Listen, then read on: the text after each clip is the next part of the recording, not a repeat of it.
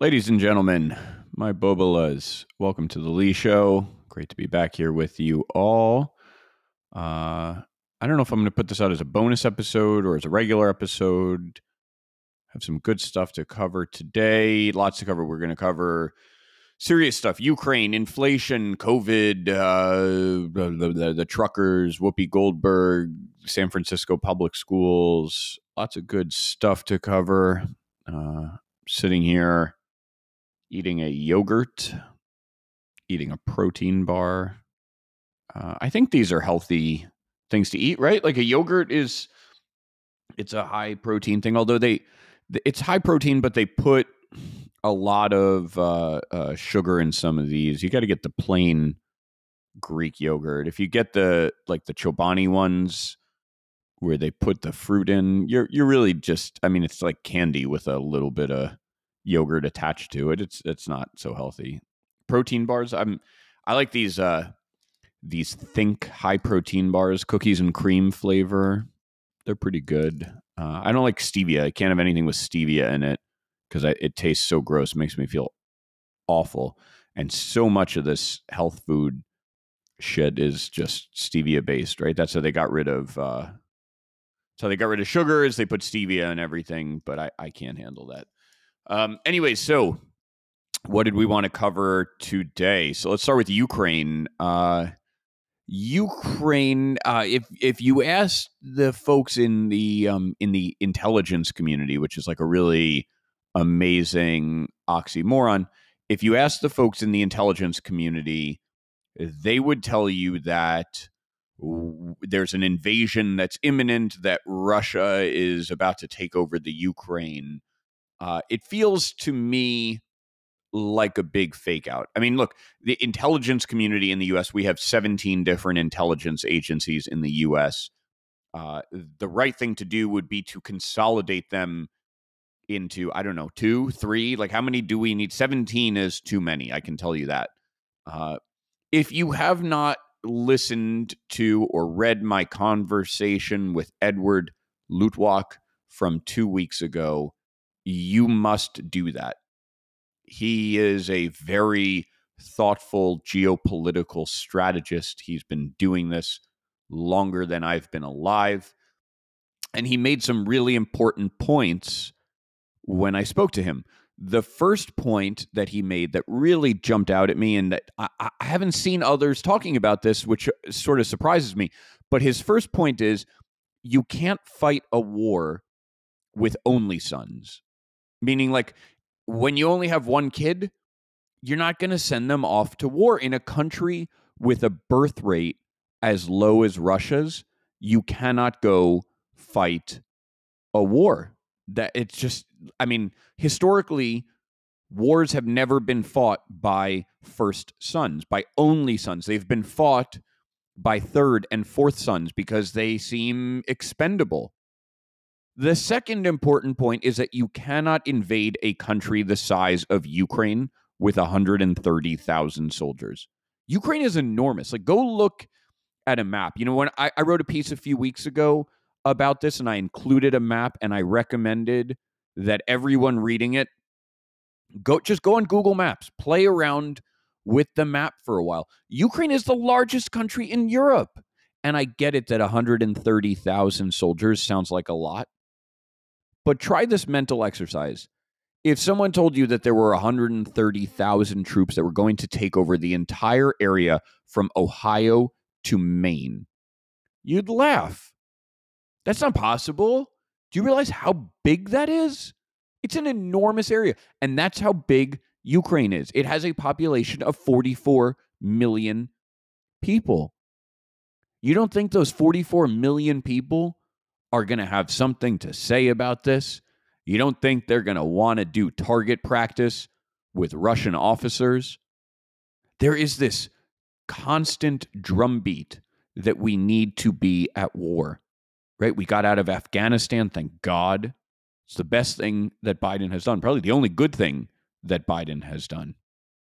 But now these war fanatics are desperate to see us in another conflict, and they don't care if it's Ukraine or Iran or anywhere else. Do you think it's a coincidence that the world leaders who are most gung-ho for war, Boris Johnson, Justin Trudeau, Joe Biden, are also the ones who are experiencing the most significant problems in their home countries?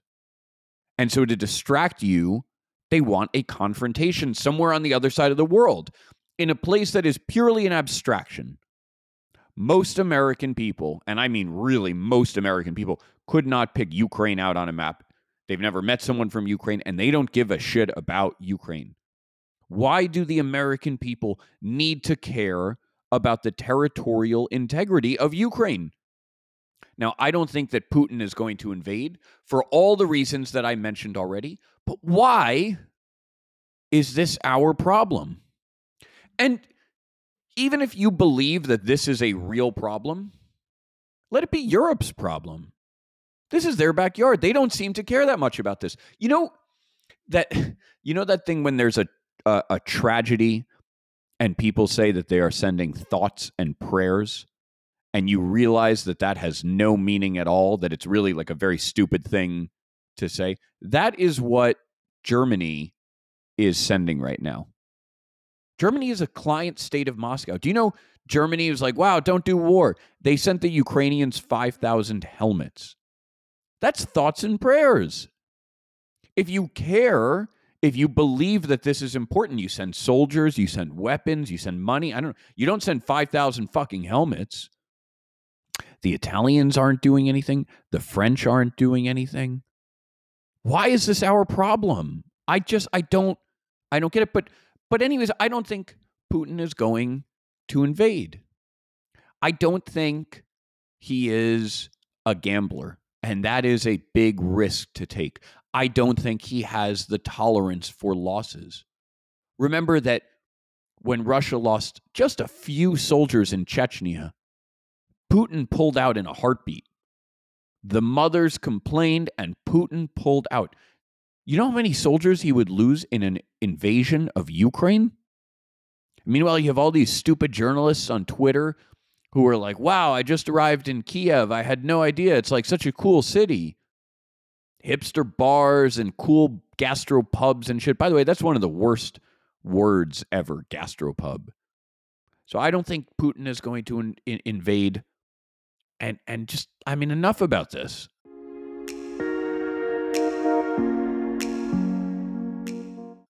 I promised you we would talk about inflation, talk about the economy for a second. All my loyal listeners should be sitting pretty right now because I spoon-fed to you months ago that inflation was going up, interest rates were going up, and it was time to sell your stocks. This is what is happening now. I told you there were going to be a number of interest rate increases in 2022. This is happening. The problem is that when interest rates go up, it causes a recession. If interest rates are higher, companies don't borrow money to go invest in stuff, right? They're not going to go build new factories and create new jobs. People don't go borrow money to buy new houses, to go out on a bender, like whatever. People don't spend money. Companies don't spend money when interest rates go up. That's how we control inflation. We control the rampant spending. We control the money supply. Now, over the last 2 years, we have cranked the U.S. money supply from about United States M2 money supply. So current money supply in the U.S. is like 16. Okay, this is some graph that says it's like $16 trillion. No, here, what do we say? Okay, here, I was right. Money supply in the U.S., M2, is $21 trillion. But in 2018, it was $14 trillion. Okay, let's do another take of this. When COVID started, we started printing money like crazy. Money supply, M2, that's the measure of money supply in the United States, or it's one measure of it, but it's an important one.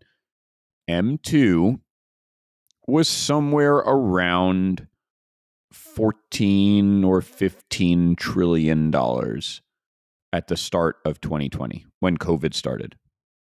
And then it went vertical. And it went from 15 trillion up to 22 trillion. That's where it is now, about 21.6 trillion. So $22 trillion. That's an increase of more than 50% in 2 years. And yet the imbeciles, the politicians, the pundits, they were telling you that this was transitory. Remember reading about that? That the inflation would be transitory. And I told you how fucking stupid that was. We have inflation. We printed a bunch of money. It's got to go somewhere. Prices go up. It doesn't make people richer, or it makes some people richer, but it doesn't make most people richer. And so when you have inflation, the Fed needs to raise interest rates. That causes a recession. And when you have the recession, then the Fed goes, oh no, we gotta cut interest rates. They can't do that because there's inflation. We can't implement fiscal stimulus because we burned all of our firepower. So here we are, probably in the first innings of a recession, and we don't have the toolkit to fight it. And so any politician who told you that this was transitory, any shit for brains op-ed writer who told you this was transitory, they were either stupid or they were lying, because it was obvious that it is not. Now let's talk about why this matters for the stock market. We've talked about this a little bit in the past. For the past 20 years, maybe not 20 years, for the past 15 years, the companies that have performed the best, or the companies whose stocks have performed the best, are what we might call growth companies. They're the new age businesses that have been doing really well. The Amazons and the Googles, the tech companies, the software. That's what's been performing the best, the cool consumer startups.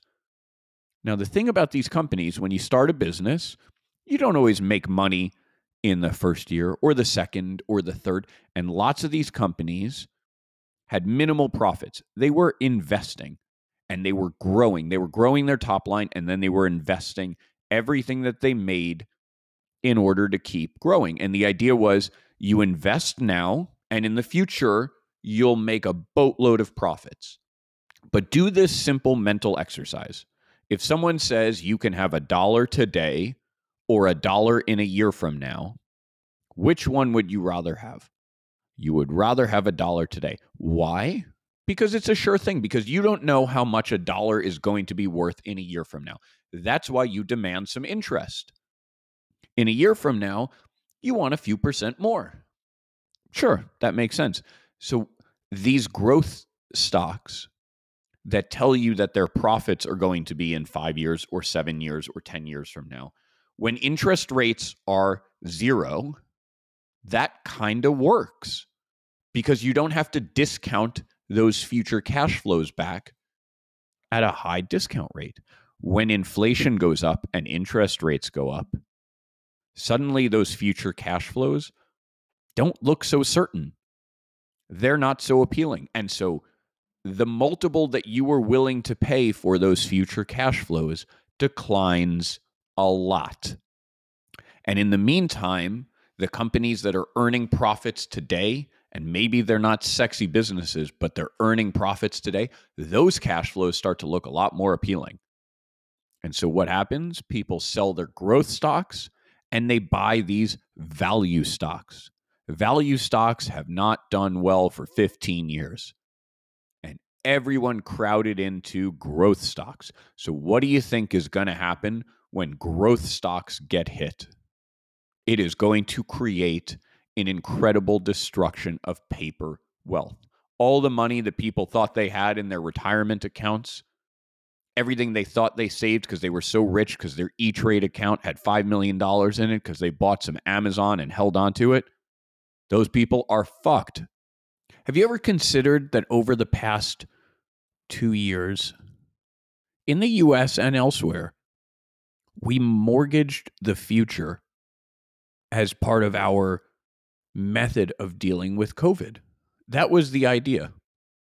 print a ton of money, stimulus, we called it, print a ton of money. Someone's going to owe that money down the line. You're spending somebody's money.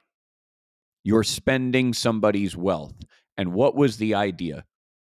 The idea was that some elderly folks might die. It's true. And so we created a massive financial burden for Americans. We told people, stay home, don't work. We'll just send you a check. And so we wasted this huge amount of American wealth on stimulus spending. We didn't get anything for it. What was the goal? The goal was keep people inside so that they don't work. Did that work? Did it do anything? I would say no. I would argue that it was pointless and that we overdid it. Why did we do this? Did we do this because the people in charge of government are elderly themselves? Was that the reason behind it? And so now we are paying the price. Huge, huge inflation. It is happening. It is real. You need to be prepared for this.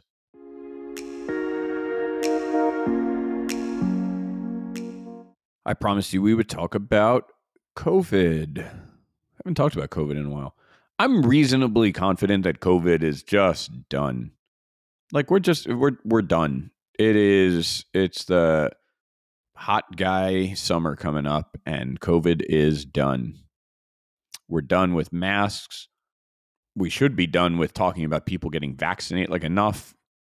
It's all or nothing now. Could you imagine? Look, over the last 2 months, we had the new strain, Omicron, right? And the vaccines were useless. Everybody got it anyways. We were all told that if you have the vaccine, you can't get it, and everybody got it. And they were like, well, if you're boosted, you won't get it. That's not true either. Everybody got it.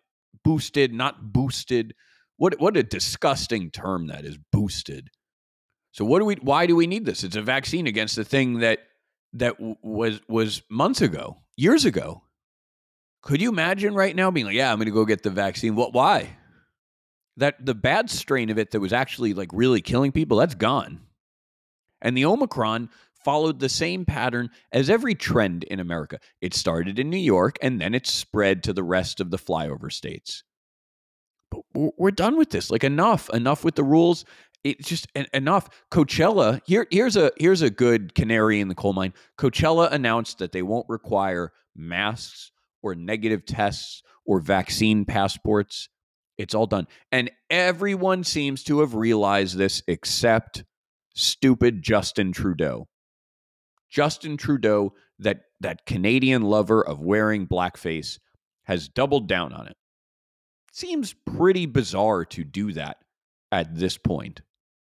It just doesn't feel like a credible policy. Now, if you're not familiar with what he's done, he's the Prime Minister of Canada, and he implemented a policy that says that any truck driver coming from the U.S. into Canada must show proof of a COVID vaccine. And there's lots of truck drivers who go from the U.S. into Canada. We do a ton of trade with Canada. It's interesting to note, by the way, that about 90% of these truck drivers are vaccinated. So it's not that they are fighting the idea of getting vaccinated. It's that they don't like having to prove it. And they don't like that there is a mandate. I can't blame them. Everyone had these shots and COVID still went on a rampage. What good were the passports? What did they do? What did the masks do? They didn't do jack shit. So how can we justify forcing people to do this? Why is this good policy? Really, I think these vaccines were remarkable innovations at protecting us from the original strain of COVID. I don't know if they lasted only a few months or for longer than that, but they really were remarkable. I got the shot. Not only did I get the shot, I did it enthusiastically, and I did it live on the air during my Thursday night live show. I posted one of these vile pictures on Instagram. Vaxxed and waxed, baby. But I just don't see now, like, how is this a relevant policy? How can you ethically justify this? So these truckers are pissed off, and good for them.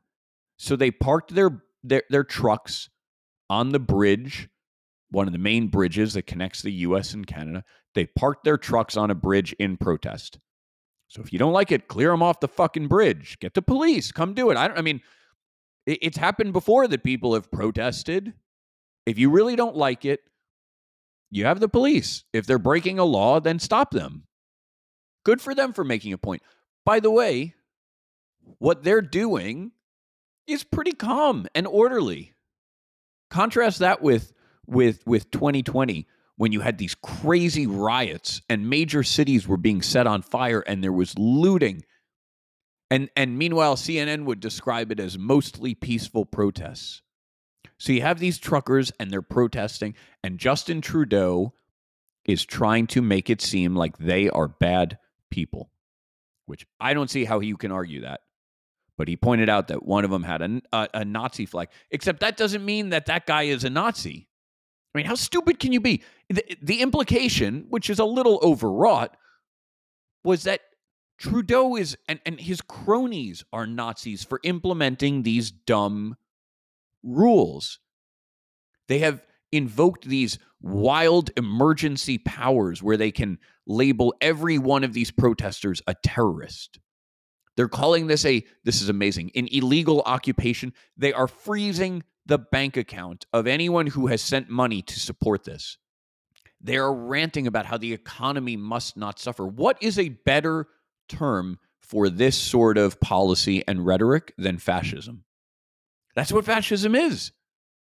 And Trudeau has handled this horribly. He's going on about how the protesters are demonstrating anti-Semitism and Islamophobia and anti-black racism and transphobia. What the fuck is he talking about? This is just one more demonstration of incompetence. It is a stupid rule that is being implemented by a stupid person. And enough with this. We're over it. We're on to the next phase. We're on to the phase where we blew all the money and the inflation is kicked in, but people haven't realized we're in a recession.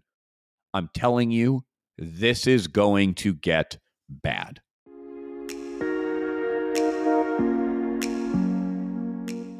Whoopi Goldberg put her foot in her mouth a few weeks ago.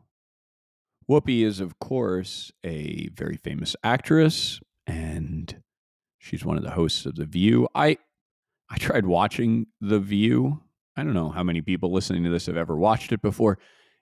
It's total dreck. It is just people spouting off about stuff they don't know anything about. I mean, and that's fine. There's clearly a market for it, and some people want to watch it. Whoopi on the show a few weeks ago tried to go off about how the Holocaust was not about race because Jews are white and Nazis were white. And I get what she was trying to say. She, I think, means that when she looks at a Jew as she knows it, they present as white to her. She's saying that if you looked at photographs of the Jews that she's met, which, I guess what? That's the Ashkenazi Jews who are, running the Hollywood firms that she's talking about. They look white. And Andrew Sullivan had an interesting point about this. He said, I'm going to read a quote from him. He said, quote, "That's precisely why her comments on The View about anti-Semitism and the Holocaust are so interesting. They expose some aspect of anti-whiteness and anti-racism as these critical race theory ideas have trickled down into the public consciousness, and also a deep, long-standing sense among some African Americans that Jews in America are not usually the oppressed, but often the oppressor. These are things no one wants to explore very much because it's complicated, fraught, and, well, who needs the grief?" And he's right. These terms of anti-racism and anti-whiteness, they don't mean anything anymore. This is why you have these various media pundits who describe everything in terms of white supremacy. When Hispanics and black people vote for Trump, it's just multiracial whiteness. What the fuck does that mean? The term white supremacy has been co-opted in a way that has rendered it meaningless. And of course, this analysis assumes that other races are just being white when they are racist. If you're Chinese and you don't like a black person, that's white supremacy. Funny trick, that one. Now, Whoopi is, of course, making a number of mistakes here in this very poorly thought out analysis of hers. So what's the first? The first obvious one is that there are many Jews who do not look like white people. I suppose Whoopi's never been to Israel. I suppose she is ignoring all of the Sephardic Jews who come from Morocco and Iraq and Syria. You would be hard-pressed to tell a Palestinian apart from a Persian Jew, other than the Persian Jew is in the white BMW. They're both really hairy. The second big mistake that Whoopi is making is that she failed to brush up on her knowledge of the Holocaust. The Nazis saw the Jews as an inferior race. The Nazis classified Poles and Jews and Italians and Irish all as different races, even if to most people they code as white. These races were all inferior to the Aryan race from the Nordic countries and from Germany. And whether it was based on the shape of our skulls or the temperature of our blood or any other pseudoscientific nonsense, there was a genuine belief that these are all different races. And one of the purposes of the Holocaust was to exterminate these inferior races, to establish the Aryan race as the sole and dominant force. Now, the third big mistake that Whoopi made is that she did not consult my great-grandfather's immigration papers. But I have, and I'm including them on the Substack so that you can see them, so you don't make the same mistake that Whoopi made. On Max Bleschner's declaration of intention to immigrate to the U.S., his race is listed as Hebrew. I'm looking at this form right now. He came through Ellis Island. Let's see, what's the date on this? It is September 18th, 1938. It says, I emigrated to the United States of America from Rotterdam, Holland. My last foreign residence was Königshofen, Germany. He was 5'1", 130 pounds. Well, he was a little fella. I don't think I realized that. But under race, it says Hebrew. He isn't listed as Caucasian or white. This is how people were classified for a very long time. So in the United States, let's see something here. In the United States, when did they stop asking? Here we go. So in 1943, Hebrew was dropped from the list of so-called races. This is according to, here's a paper, The Race Question in American Immigration Statistics by Hans Zeisel. Yeah, here we go. The list underwent only minor changes until 1937 when the Mexicans were stricken from it. In 1943, the Hebrews were removed. This book was written in 1949. It's an interesting... you ever notice that they put an article in for things that we don't use articles for anymore, like the Mexicans and the Hebrews? There's certain other things like that, like Grand Central Station. If you just put an article in and you call it the Grand Central Station, it's the big central station. I mean, it sort of makes sense. You don't really think about it without the article there, though. Anyways, Whoopi Goldberg is back at it on The View. I'm sure it'll be stimulating for everyone to watch. But in the meantime, don't make the same mistake she did.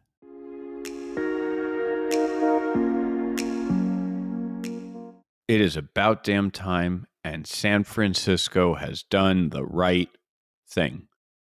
Finally, I've spoken a lot on this show about how off the rails California has gone. And San Francisco and Los Angeles, I mean, they're leading the charge. The worst of all. San Francisco, it's the district attorney, it's the mayor, it's the school board. They are all incompetent. The school board was really the worst of it. Although Chase Abudin, the district attorney, gives them a run for their money. But the school board kept public schools closed for the entirety of the last school year, even as the private schools opened, even as public schools elsewhere opened. It was clear that these schools are not super spreaders. So why did they stay closed? Because the teachers' unions were able to run amok. We'll talk about that in a second. The second big thing that the school board did was that they voted to screw up Lowell High School. Lowell High School, if you don't know it, if you're not familiar with it, maybe you're from New York City. Lowell is similar to Stuyvesant in New York City. It is an elite public high school, and the school board was upset because there were too many Asian kids there. That's not considered diversity, I guess, or acceptable. Like, why is it bad if the school is 90% Asian? Who cares? So instead of making Lowell admissions by test, they switched it to a lottery system. And they said, it won't matter. It'll stay the same. How could that be? In the middle of COVID, when the schools were still closed, the school board hosted a 4-hour-long meeting about changing the names of the schools, and they couldn't even get the content of the meeting right. They were talking about, oh, well, we got to change this one because it's named after this guy who's a bad figure, and then they'd Google him and they'd look up the wrong person. And they say, oh, he's a bad guy, got to change it. This was mental masturbation. It is what happens when you let a group of people who are incredibly stupid but think they are incredibly smart run amok. And in the meantime, the children suffer the most. And the poorer the children, the more they suffer. The learning loss in San Francisco is significant. I've said before on this show, teachers' unions are one of the gravest threats to America. They represent teachers, but they do not represent families and students. They are not there to make sure your child gets a good education. They are there to make sure that the teachers get the most amount of pay, the most amount of job stability, that we create the most amount of teaching jobs for the least amount of work. They are working against the interests of you as a taxpayer and your child as a learner. I've talked a little in the past about when I read Atlas Shrugged in high school, and I went off the deep end after I did that. I was spouting all kinds of Ayn Rand gibberish. I hadn't been exposed to any other ideas. I didn't know how to dissect her philosophy. I didn't know how to understand where the weaknesses lie. And so to me, it was the gospel. So if you're listening to this and you went to Choate with me, I want to apologize if you had to listen to me ranting about that nonsense. If you read the stupid stuff that I wrote, I apologize. Now, the premise of Atlas Shrugged is that you have these sort of leftist, progressive stupids run amok.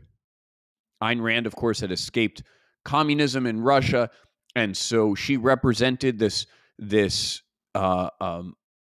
collective blob as the march towards communism. And so these leftists had run amok in the book, and they know that they're inferior, but what they want to do is they want to drag everyone else down to their level. They want to drag down the strongest performers in society. They want equality of outcome, not equality of opportunity, by pulling everyone down to their level. And they're in control of the government, so they can do it. They can set the rules to do that. And meanwhile, the strong and the smart are trying to create businesses and art, and they can't do that because they are being dragged down by the burden of the imbeciles. So eventually, they go on strike. They say, fuck it, and they go start their own hidden country where no one can bother them, and they leave the idiots to just burn. And you know, I saw someone tweeted this week that the heroes in Atlas Shrugged are not real, but the villains are. And I think that is true. I think the idiots who are ranting about how we need to have more equity, these are the villains. Now, there are few heroes. There's a handful of people who are so exceptional that they can create wealth and value out of thin air. Elon Musk is an easy, or obvious one to point to. There are some who can do this. And it's always fascinating to think about this sort of great man theory, where there's someone who is just so talented or unique that they can create value against the odds. I think it exists in politics, right? We're quarreling with Vladimir Putin. He's become this very successful, powerful dictator through force of will and charisma. Right? Sometimes there are people who just have that much charisma that they can create power for themselves. It's not physical strength that makes them strong. I think that tweet is right, though. I think the villains are real, and I think we need to do a better job of restraining the stupids. It's a major obstacle for the U.S. So what did San Francisco do this week? They had a recall election, and they voted to recall 3 of the morons on the school board. It's about damn time. Political activism can work. When people are doing a bad job, vote them out. Pay more attention to who you vote in the first place. It matters. Politicians matter at the local level, at every level. The technocrats, they all matter. They make a difference. And so in the most leftist city in the country, they still voted out the leftist idiots. That is encouraging to me. It gives me hope. There's still lots of work to do, but it gives me hope. Thanks for listening today. Remember, please become a paid subscriber. This project depends on you. And I do my best to create something of value for you multiple times a week. So please become a paid subscriber. leebressler.substack.com/subscribe, or you can just click the link in the show notes. It's very easy. I really appreciate your support. I'll be back with more soon.